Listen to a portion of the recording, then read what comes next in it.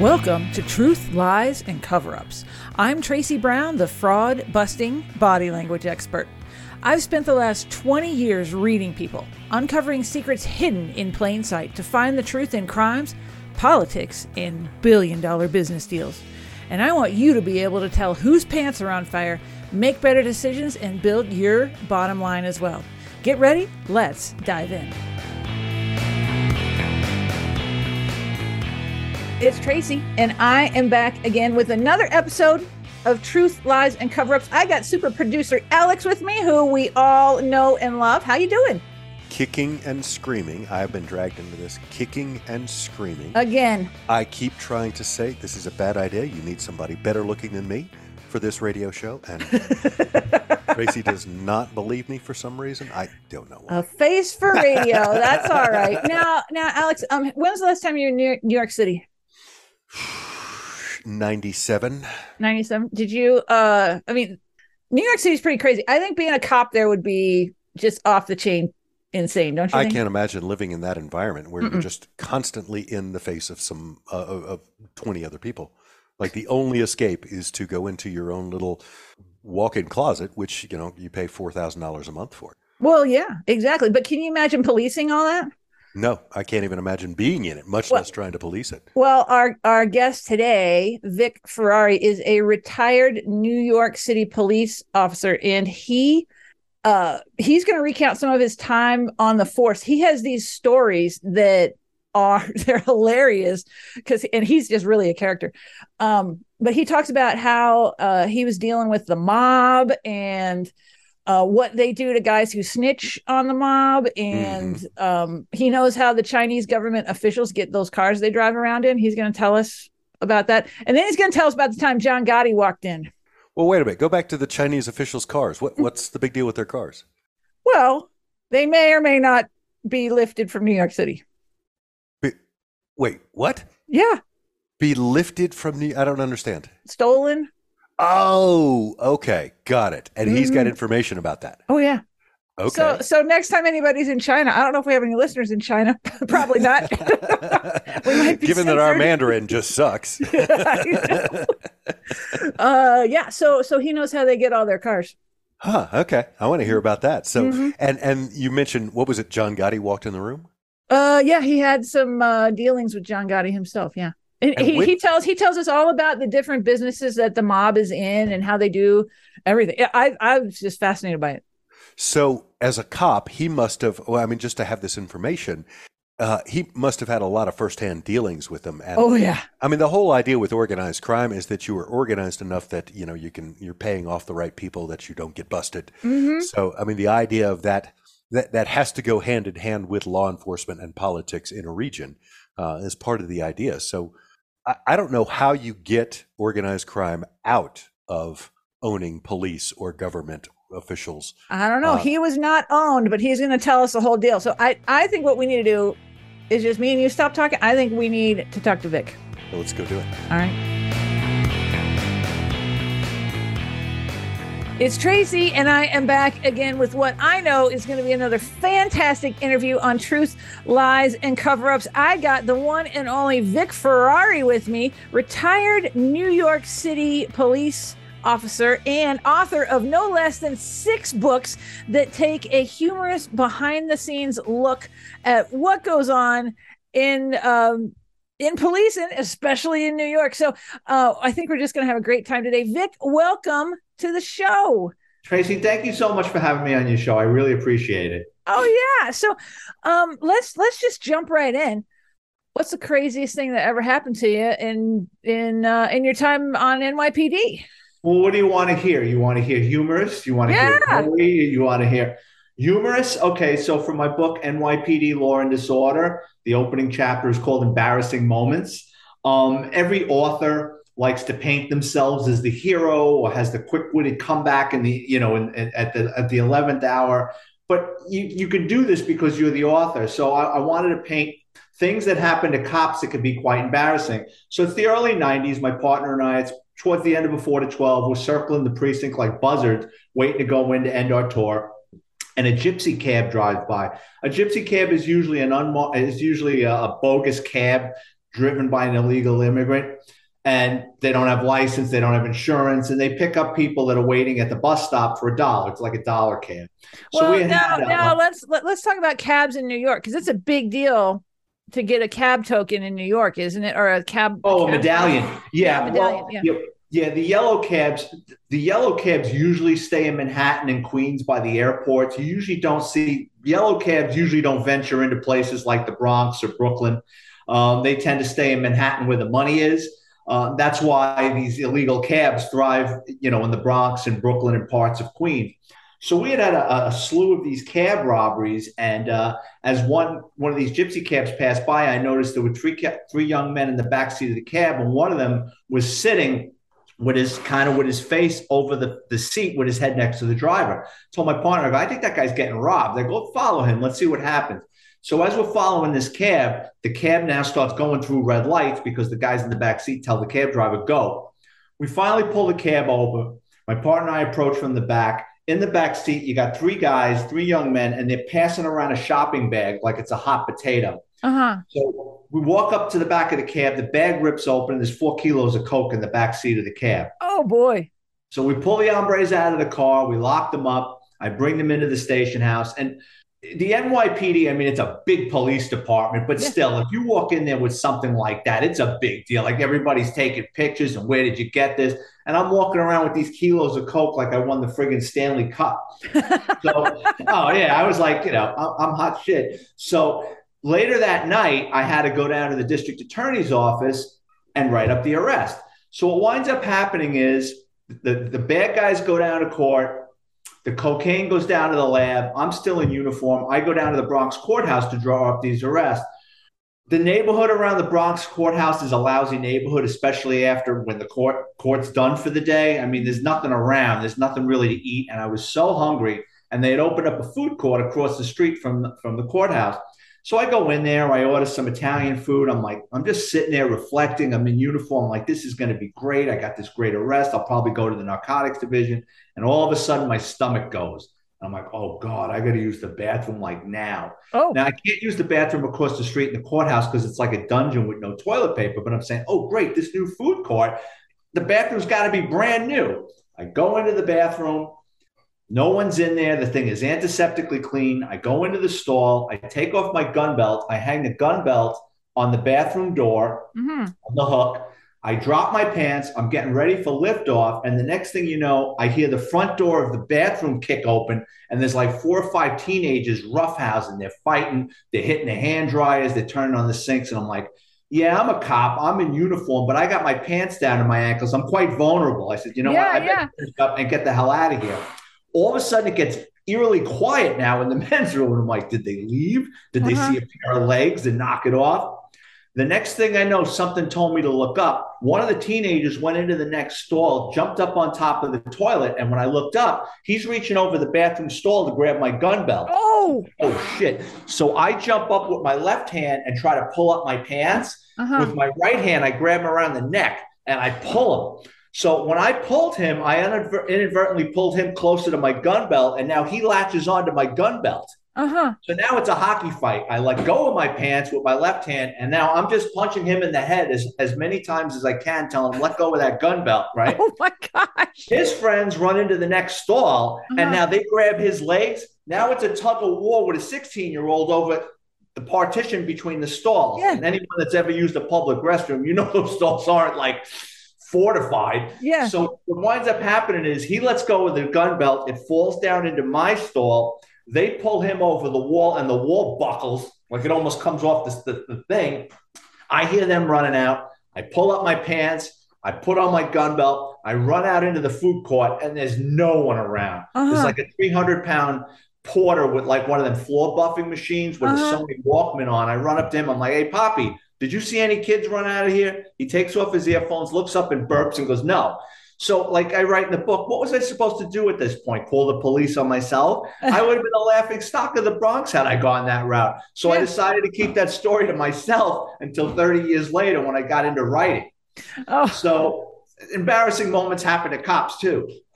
Oh my goodness, that is insane. So you just let it go. Nothing like they didn't get your gun and they just hassled you No harm, and no foul. yeah. Never Oh my saw them gosh. again. They had a wild story like, yo, I had this cop's gun, and the next thing you know, he gave me a concussion, and they Uh, pulled me over the wall. I'm sure they've got their take on it, but no, I never saw them again. It's the Bronx. oh my gosh, that's great.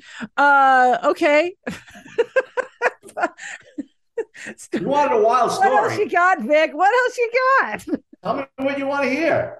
You want to hear Keep Hansel and going till we Gretel? say stop.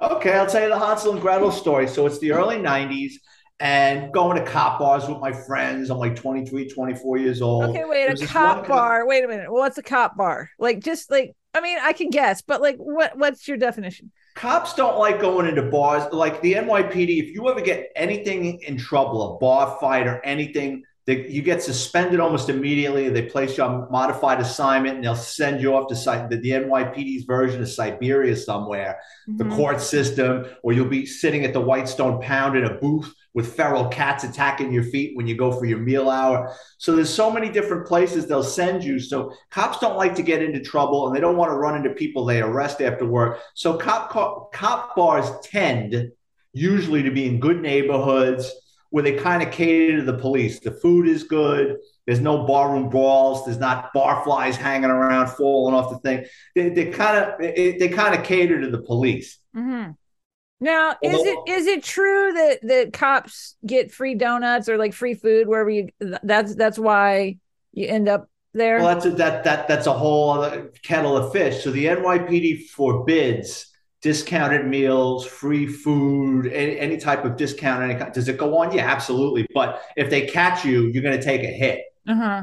Okay. All right. Okay. So you go to the cop bar and Go to a cop bar and there's the cop from another precinct. In his spare time, he's an amateur magician.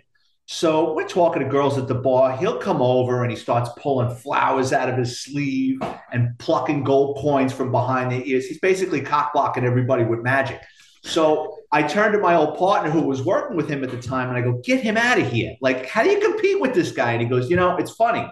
He goes, he's the laziest cop in the world. He goes, if he took making balloon animals inside the radio car as serious as his NYPD career, he'd be a one-man crime fighter. He goes, but he's lazy. So a couple of weeks later, they get called out to a 6-story basement apartment. So they go into the basement. They go into the basement of this building, and there's 2 apartments. And usually in the basements of those buildings, it's a superintendent that basically takes care of the furnace and sure. shovels the snow. He lives there for free. So they go to door number 1. It's on at midnight. They bang on door number 1. Nobody answers. So my old partner, we used to call him Cancer because he killed more people than cancer, but that's another story.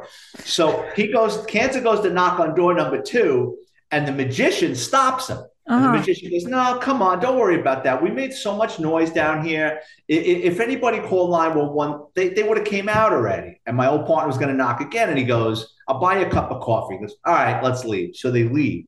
What they didn't realize is behind door number 2, the super of the building was selling coke out of the apartment. Oh. He fell behind on his payments to his wholesaler. Now, in the drug world, they don't send friendly reminders or cancel your cable. These 2 Albanian hitmen were trying to get him out of the apartment for days and they couldn't get him. So they did an old gypsy trick. They got an attractive female. They knock on the door. They put the attractive female in front of the peephole. The super sees it. He's all coked up. He's like, yeah. He opens the door. These Albanians rush into the apartment. They're pistol whipping him. Where's the money? Where's the coke? He doesn't have the answers because he's addicted to it. They shoot him in the head. They roll him up in a carpet. They drag him out of the apartment and they throw him in the furnace of the building. Wait, hang on. So that sounds just like something we'd see in the movies, like a mafia movie. Now, the mob usually has somebody inside a funeral home. They'll usually know a guy. It's like a mob controlled business. They're not going to do the furnace because you'll get the bones out eventually. No, the mob usually has somebody. They'll buy a funeral home for that purpose. Really? Oh yeah, or guys that don't like scrap metal processes. They'll put a guy in a trunk and run it through the machine. Yeah, no. Good God. So anyway, while the super is going up like a Puerto Rican fire log in the furnace, the Albanians and the female go back to the apartment and they're ransacking it looking for drugs and money. That's when my old partner and the magician are outside. And they're just about to knock on that door. And the bad guys in the apartment come up with a plan. So the two Albanian guys turn to the female and they go, listen, if the cops knock on the door, let them in and just start yelling in Yugoslavian, pretend you don't speak English, and just keep pointing to the kitchen and lead them down the hallway. When you get past the threshold of one of these bedrooms, throw yourself on the floor. We'll come in back of them. We'll kill the two cops. We'll throw them in the furnace and we'll get the hell out of here. Well, they never knocked on the door and they leave. So about a week or two later, the superintendent of the building, he had family. Mm-hmm. So, he hasn't been seen. They call the cops. The detectives get involved. The detectives go down there. They see that there was a 911 call to the apartments down there. So they bring in my old partner and the magician. They go, you went down there that night, anything out of the ordinary? And they go, no, we knocked on this door, but we were going to knock on that door, but we didn't. But my old partner was a really good cop, turned around. He said, when we were leaving, there was a car parked on a fire hydrant right out front. Well, that was the getaway car. So through the summons my partner wrote that car, the car came back to the female. They brought her in. She starts giving up everything, trying to minimalize and distance herself from her participation in that, with a penny in per pound. They lock her up, and through her, they get the two Albanian hitmen. So that's a story from my book, The NYPD's Flying Circus, Cops, Crime, and Chaos, called Last Night a Magician Saved My Life. Because had the magician not been so lazy, they would have knocked on that door. Oh, wow. Now, let's talk about situational awareness as you, I guess, move through New York City. There's so much to see. And, having a car parked in front of a hydrant, and like having that kind of recollection and that memory. I mean, what else are you looking for as you walk around? I mean, even like with the cab, like, oh, that guy's probably getting robbed. Like what kind of awareness have you? Well, I mean, and this speaks to your avenue of expertise, like body language. Mm-hmm. In New York, we call it the hairy eyeball. So if you go, that fucking guy is giving me the hairy eyeball, that's usually a look. That's a stare, like when someone spots surveillance. Here's the thing, like the average person, if the average person is sitting at a light at 11 o'clock at night and a car rolls up and it's a bunch of gangbangers, what are you going to do? You're going to glance over once and you're going to look straight ahead. And you're like, please light change. Please light change. Please. That light cannot change fast enough. Okay. Mm-hmm. Cops, especially cops in plain clothes, are doing surveillance. They're not really afraid of anything. So what do? They make eye contact. And that's how the bad guys a lot of times will figure out who we are, because of the hard stare, is like, we like to call it the hairy eyeball, because you'll get it right back and you get that oh shit look. The majority of my last 10 years, I was a detective in the NYPD's auto crime division. So I've locked up hundreds of car thieves, and a lot of it was based on body language and a look that I got that encouraged me to run the plate or follow the car to see what would happen next. So, especially with teenagers, they give it up all the time, or a lot of times drug addicts, they'll give you that look, or the way the head moves, or same as guys carrying a gun in the street. A bad guy that carries a gun always is touching it, always is tapping it, always is adjusting it. They're always afraid it's going to fall out, because 9 out of 10 times a bad guy doesn't wear a holster. Oh, wow. So what we would do is, when it would start to rain, we would just kind of park in a high crime area, and then people would start running to get from not get wet, and you'd start seeing them as they're running, starting to pull up their pants or adjusting themselves, and then it was all really crazy. Yeah. Now in New York, because they had crime problems, and it kind of seems like it goes in cycles there, right? And so I don't know how it is now, but for a time, crime was really, really bad, and then they kind of got a handle on it. But then, and this is just from watching the national news, it seems like there was a time not too long ago where they're like, oh, the cops can't just stop and talk to someone because of things like what you're saying. So what's your stance on that, and how has all that played out? Sure. So just give you a little history lesson. Like, I got hired in 1987. Okay. And New York City, you're right, it goes in cycles. So when I first got hired, you had Ed Koch. He was a good mayor. He was a good man, but he didn't understand crime. He treated the cops great, but crime really wasn't a priority. And New York kind of slid into a dump. And then after him, we had the late, great David Dinkins. He just didn't address crime. He ignored it. And that's when New York just totally turned into a cesspool. New Yorkers tended to vote Democratic, but desperate times call for desperate measures. And here comes Rudy Giuliani, fresh off of knocking the hell out of the mob with the commission case, the Windows case. So as a former federal prosecutor, New Yorkers wanted to feel safe. They voted in Rudy.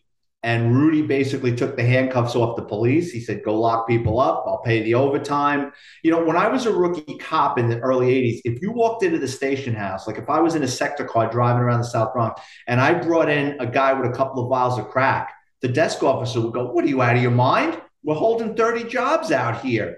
Give him a summons, flush that down the toilet, kick him in the ass, get him out of here. Like that was the mindset. They did not want street cops getting involved in quality of life crimes or drug arrests. They leave that to narcotics. Well, when Rudy came in, it was, you know, all hands on deck, make the arrest, we don't care.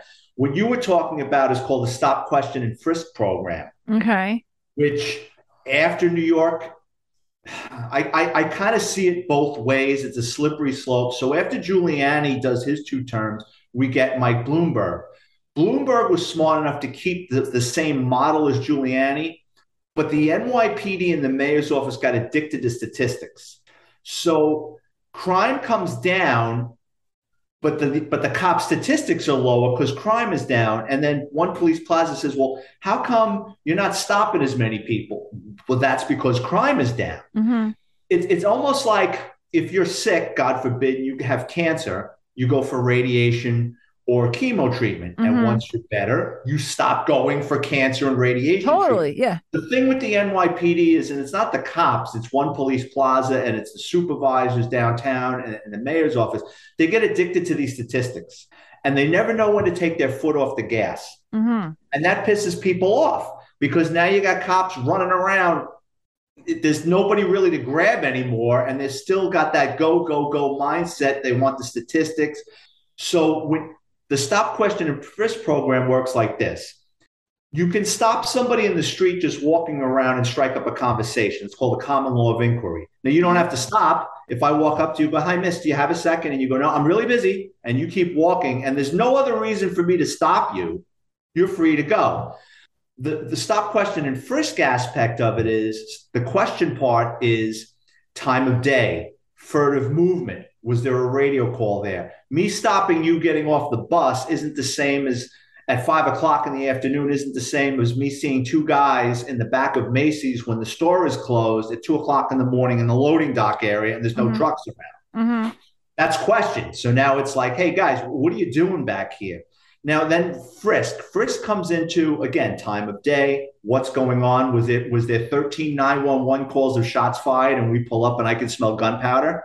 Is the guy standing there in 15-degree weather sweating? You know, did he make a furtive movement? Is there a bulge in his clothing? Is he touching himself? So that's Stop, Question, and Frisk. And after you stop, question, and possibly frisk somebody, and that's not a search, by the way, that's a slide. We call it a slide and a squeeze or a pat down. It's not you're sticking your hand. You know, it's one thing to slide your hand over someone's pants to make sure they don't have a gun in there. It's another thing to stick your hands in their pockets and look around for crack. You're not supposed to do that. And after you do a stop, question, or frisk, we used to fill out a form called a UF 250, and it would have the person's name, provided they want to give it, the location. The reason you stopped them, was there a radio call there, or was it something out of the ordinary that you had to take action? And then it got filed. But what happened was New Yorkers, the demographics of the city changed. So New York, you know, as a result of Giuliani and his policies, New York became prosperous. The rents went up, jobs went through the roof. Tourism was booming. But then what wound up happening is you get all these hipster schmucks that watch too many episodes of Sex and the City, and they want this utopia, which it is, but then they don't want to see the police. So they start complaining about the stop, question, and frisk, and the NYPD and the mayor's office said, yeah, knock that off. We don't want you doing it anymore, or they diminished it significantly. I really don't know. I'm retired 15 years, but that's from what I can see on TV. And now New York is you know, the Wild West again. Oh, wow. Okay. So then what, because I got you off your topic about car thieves and what you did around there. You got to have some stories around that. Yeah, I grew up in a neighborhood where stealing a car was a rite of passage. I worked in a gas station as a kid, and there was always guys coming in with stolen cars, trying to sell the parts, trying to sell the car. So I knew what to look for. Mm-hmm. Um, And what is that? what to spot a stolen car? Yeah, yeah. Oh, there's a lot of things. So in the good old bad days, General Motors products, if you remember any type of General Motors product, the steering Uh-huh. column had a long neck where you break that neck with a hammer or Yep. a chisel and there's two pins, you push them and off you go, you start the car. So what bad guys would do is if they broke the column on a car, they'd wrap a bandana or a towel over it. On cars, the older cars, they would pop out a vent window on the side and put tape there, or there would just be a hole in it. Mm-hmm. Another way to spot a stolen car is, you get a flat tire, and in your car, it'll have that balloon tire, that smaller tire Yeah. that's only supposed to be good for 40 miles. Uh-huh. Well, a bad guy is going to steal it. They're going to drive that thing around for, until that tire blows out. So those tires on a car, you'll see a brand new car with banged up license plates because they swapped the plates out. Oh, right, right. The age of the driver a lot of Mhm. times gives it away, or a bunch of teenagers sitting around in a car. People steal cars for different reasons, like the garden variety pains in the asses are the kids Mhm. because they want to be cool. It's a rite of passage. They want to go by the high school in a car. They want to take their girlfriend. Then you've got drug addicts steal cars because they want to get high in the car. They want to commit other crimes to make money to get high. They just want to crash. They'll park in a parking lot in a park somewhere or someplace out of the way to get a couple hours sleep after they shot up heroin. So those are kind of the pains in the asses ones. They're the easy ones to spot because they hang on to a stolen car longer than they should, and the Mhm. car gets dirty or it gets stickers put on it. You are illegally parked. Like someone will Oh, slap. yeah, yeah, yeah. They'll drive around with parking summons shoved in the well because they don't give a shit. It's not their car. Uh-huh. The professionals are a little more difficult to catch, Mhm. but you just got to know what you're looking for. Punch lock, you know what I mean? And we used Mhm. informants, and now with technology, with plate readers and stuff, that was coming about just as I was retiring. And you'll drive by a car, and you'll see some police cars. They'll have two, looks like cameras mounted on the back, and those are Mhm. plate readers. So as you drive that police vehicle, it snaps a photo of your license plate and it runs it. And Oh. depending on how they set the parameters in the computer, it's going to run it to see, is the car stolen? Is the registration current? Is the insurance current? The registered owner of that car, do they have a suspended driver's license? Huh. Yeah, I kind of think it's unconstitutional, but I'm coming from law enforcement. I think that's kind of more to Big Brother. And then they have that information stored. That's how they catch a lot of people nowadays. Like you'll see, like they're looking for a fugitive or something, and they know they stole a car because they can track that car is pinging Uh-huh. along the way through different police municipalities. Huh. So then do all cops have that? I never heard of that No, around here. No. it Cuz even depends on the department. well, cuz I'm in Colorado and they even had trouble with even the red light cameras. Which I mean the Constitution is the Constitution, right? That's everywhere, but it sounds really like a cousin of that. Yeah, I'm not a fan cops aren't fans of plate readers and red light cameras, or now they've got speeding cameras now. Oh When you yeah. drive past Mhm. something, when you get a ticket in the mail. I thought one of the funniest things in the world was when I was a young cop. I came through the door one day and my dad was waiting for me, and he throws a piece of paper at me and Uh-huh. he goes, "Hey schmuck," he goes, "Just because you're a cop, you can't be going through red lights and speed." And I go, "What are you talking about?" And he goes, "You got a ticket in the mail," because I had moved out, but my car was still registered at my parents' house. I hadn't switched Oh, it yet. And he's laughing, and I look at the paper and I go, "That's your car," because he's Vic Ferrari Sr. The funny thing is we have the same date of birth. The only thing is 26 years apart. So I go, really? "This is you." Yeah. Yeah. I think my mother did that to save money on cake. So,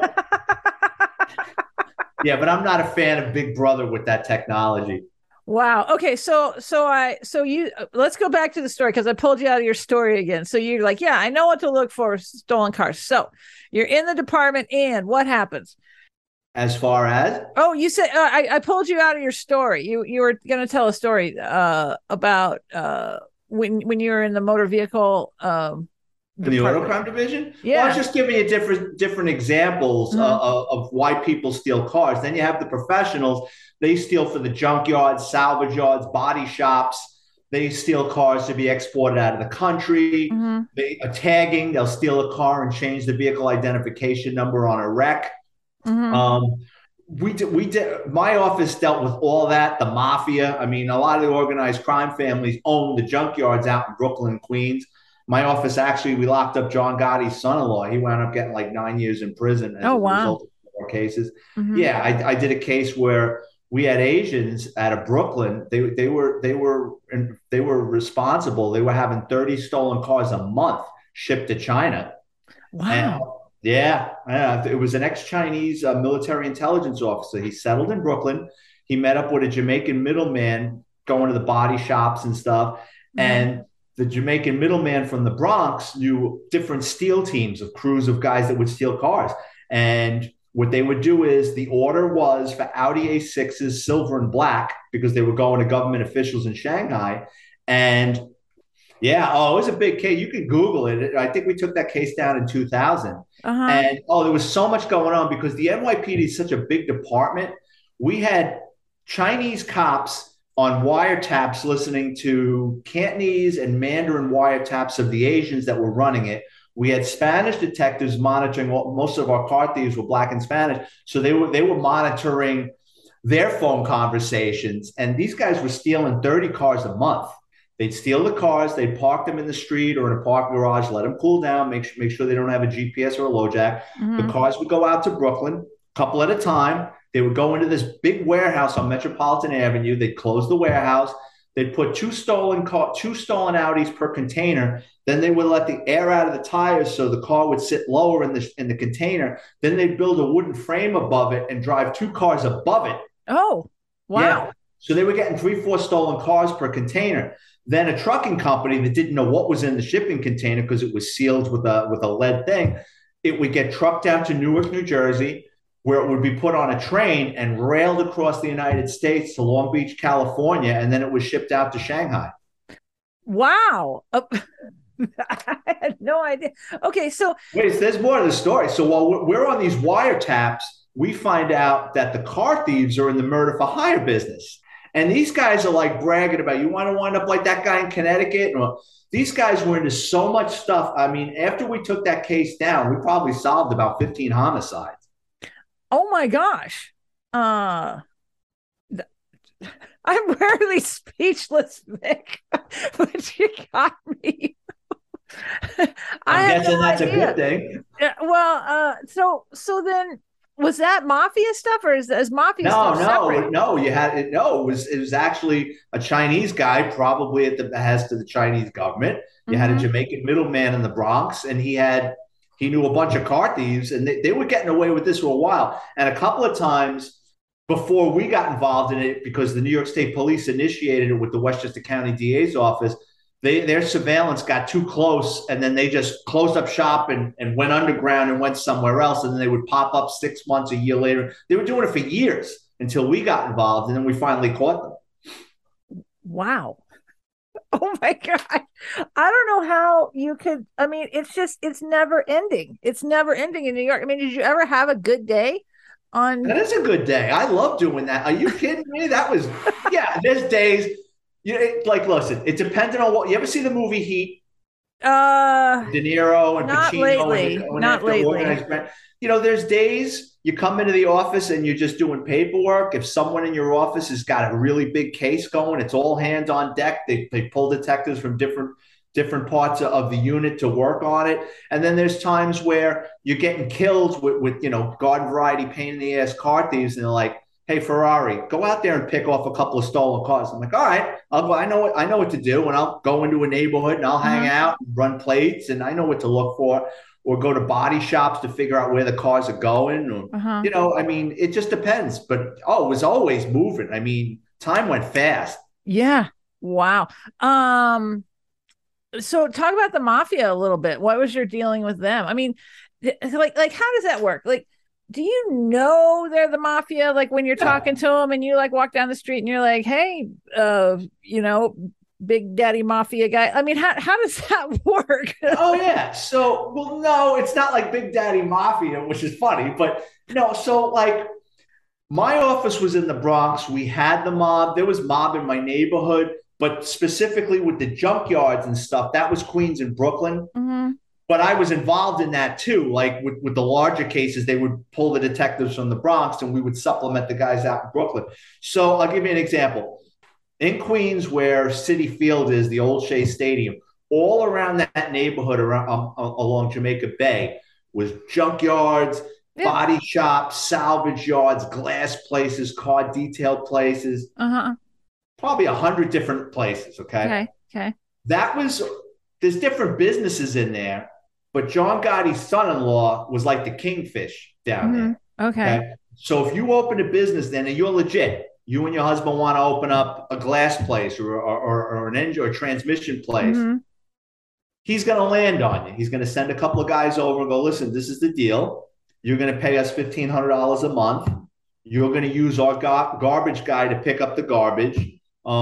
If let's say you own a junkyard, there's waste oils. You know, you're taking apart, you're dismantling a car, you're going to have antifreeze, transmission fluid. Okay. Well, now with the EPA, they mandate that those waste oils are separated, stored in barrels, and someone's going to take them. He tells you, don't worry about that. Dump the oil in Jamaica Bay like everybody else. This woman's going to come once a month. You give her $200, and she's going to give you a receipt to a legit company that she took your waste oils, which they never come. There's all sorts of inside scams and shit that goes on like that. So what our office, not my office, the Queens office, what they did was they rented out commercial space in that neighborhood. They put in a trailer. They got a whole bunch of abandoned cars, and they opened up a junkyard. And they were waiting for a couple of Gotti's goons to come and tell them how it is. And he showed up. They couldn't believe it. He walked in. John Gotti walked in. Yeah, he just walked in. Hey, do you know who I am? Do you know how this neighborhood works? Like, what are you guys out of your mind? I got to come looking for you? No, you come looking for me. And they're like, all right, well, how does it work? And, you know, he started paying. Our office started paying him. And the waste oil lady used to give them the receipt for all that stuff. And we were into him for about, I don't know, 9 months or a year that he had no idea he was dealing with the NYPD. So we were going to take that case down. I think it was like February, and like January, December, here comes the FBI and they say, hey, we understand you got a case on this guy. And we're like, yeah. And they says, well, we kind of got something on him. Let's pool our resources. And the powers that be of the NYPD says, we don't need you. We're taking this case down in a month. We're just tying up some loose ends. We don't need you. So the FBI leaks a story to the newspapers, which now all of a sudden Gotti's son-in-law is like, oh shit, I got a problem because it's in the paper, right? So he starts, anybody he suspects that can be talking or might be a loose end, you know what I mean? Like if they get subpoenaed to the grand jury is going to run their mouth. He starts calling people into his business and kind of getting them in line. So two guys that weren't cooperating or anything, he calls them into his location. And while they're in his trailer getting a good talking to or smacked around, he had his guys with heavy equipment pick up their cars and crush them into cubes. No. So after they came out of the trailer, their cars were cubed. They were just hunks of metal. No. Yeah, don't screw around with these guys. But yeah, we dealt with them. I mean, you know, they're into all sorts of stuff, but they own legit businesses. I mean, that's how they launder their money. That's how they show, you know, that it's not like the old days when guys walking around with a shitload of cash and they can't spend it. You got to have a business, you know what I mean, to show a W-2 at the end of the year. Yeah. Wow. Vic, I feel like I could talk to you forever, but we can't talk forever. But here's what we're going to do. What is your favorite book, and tell people the title and where they can get it. My favorite book that I've written is called Grand Theft Auto, the NYPD's Auto Crime Division. It's about my 10 years working in organized crime. It's everything you want to know about the stolen car industry. Was afraid to ask. There's stories of interesting car thieves, what happens to your car after it gets stolen, how to protect your car, and just how the organized crime industry works with stolen vehicles. Wow. And there's just a lot that I don't know. That's what I've learned from you today is how much I don't know. I've got so many stories. Like I'm looking off to the side. I've gotten so many stories. I got this El Diablo story. A friend of mine stole a horse and carriage for a wild ride. Hang on. Don't reveal it. Cause here's what we're going to do. Vic. we're gonna have you back. Okay. Okay, we're gonna have you back, and then we can who knows how many times you'll come back until you run out of stories, Vic. You're coming back. Would that be okay? Not happening. I'll come back, and I'm not running out of stories. That sounds good, Vic. How can people get a hold of you if they need to? So all my books are available on Amazon. They're paperbacks. They're $10 or $2.99 ebook download. Just go to Amazon and type in author Vic Ferrari, and my books will pop up. If you want to get in touch with me for an interview or I got a question, you can follow me on Twitter or Instagram at Vic Ferrari 50. Love it. All right. Well, I think you're going to get a few new followers, and we will have you back. So, Vic, thanks for coming on Truth, Lies, and Cover-Ups. Tracy, thank you so much. I had a really good time. Good deal. Good deal. Thanks for joining me. Make sure you subscribe to this podcast, rate and review it. I'll see you next time.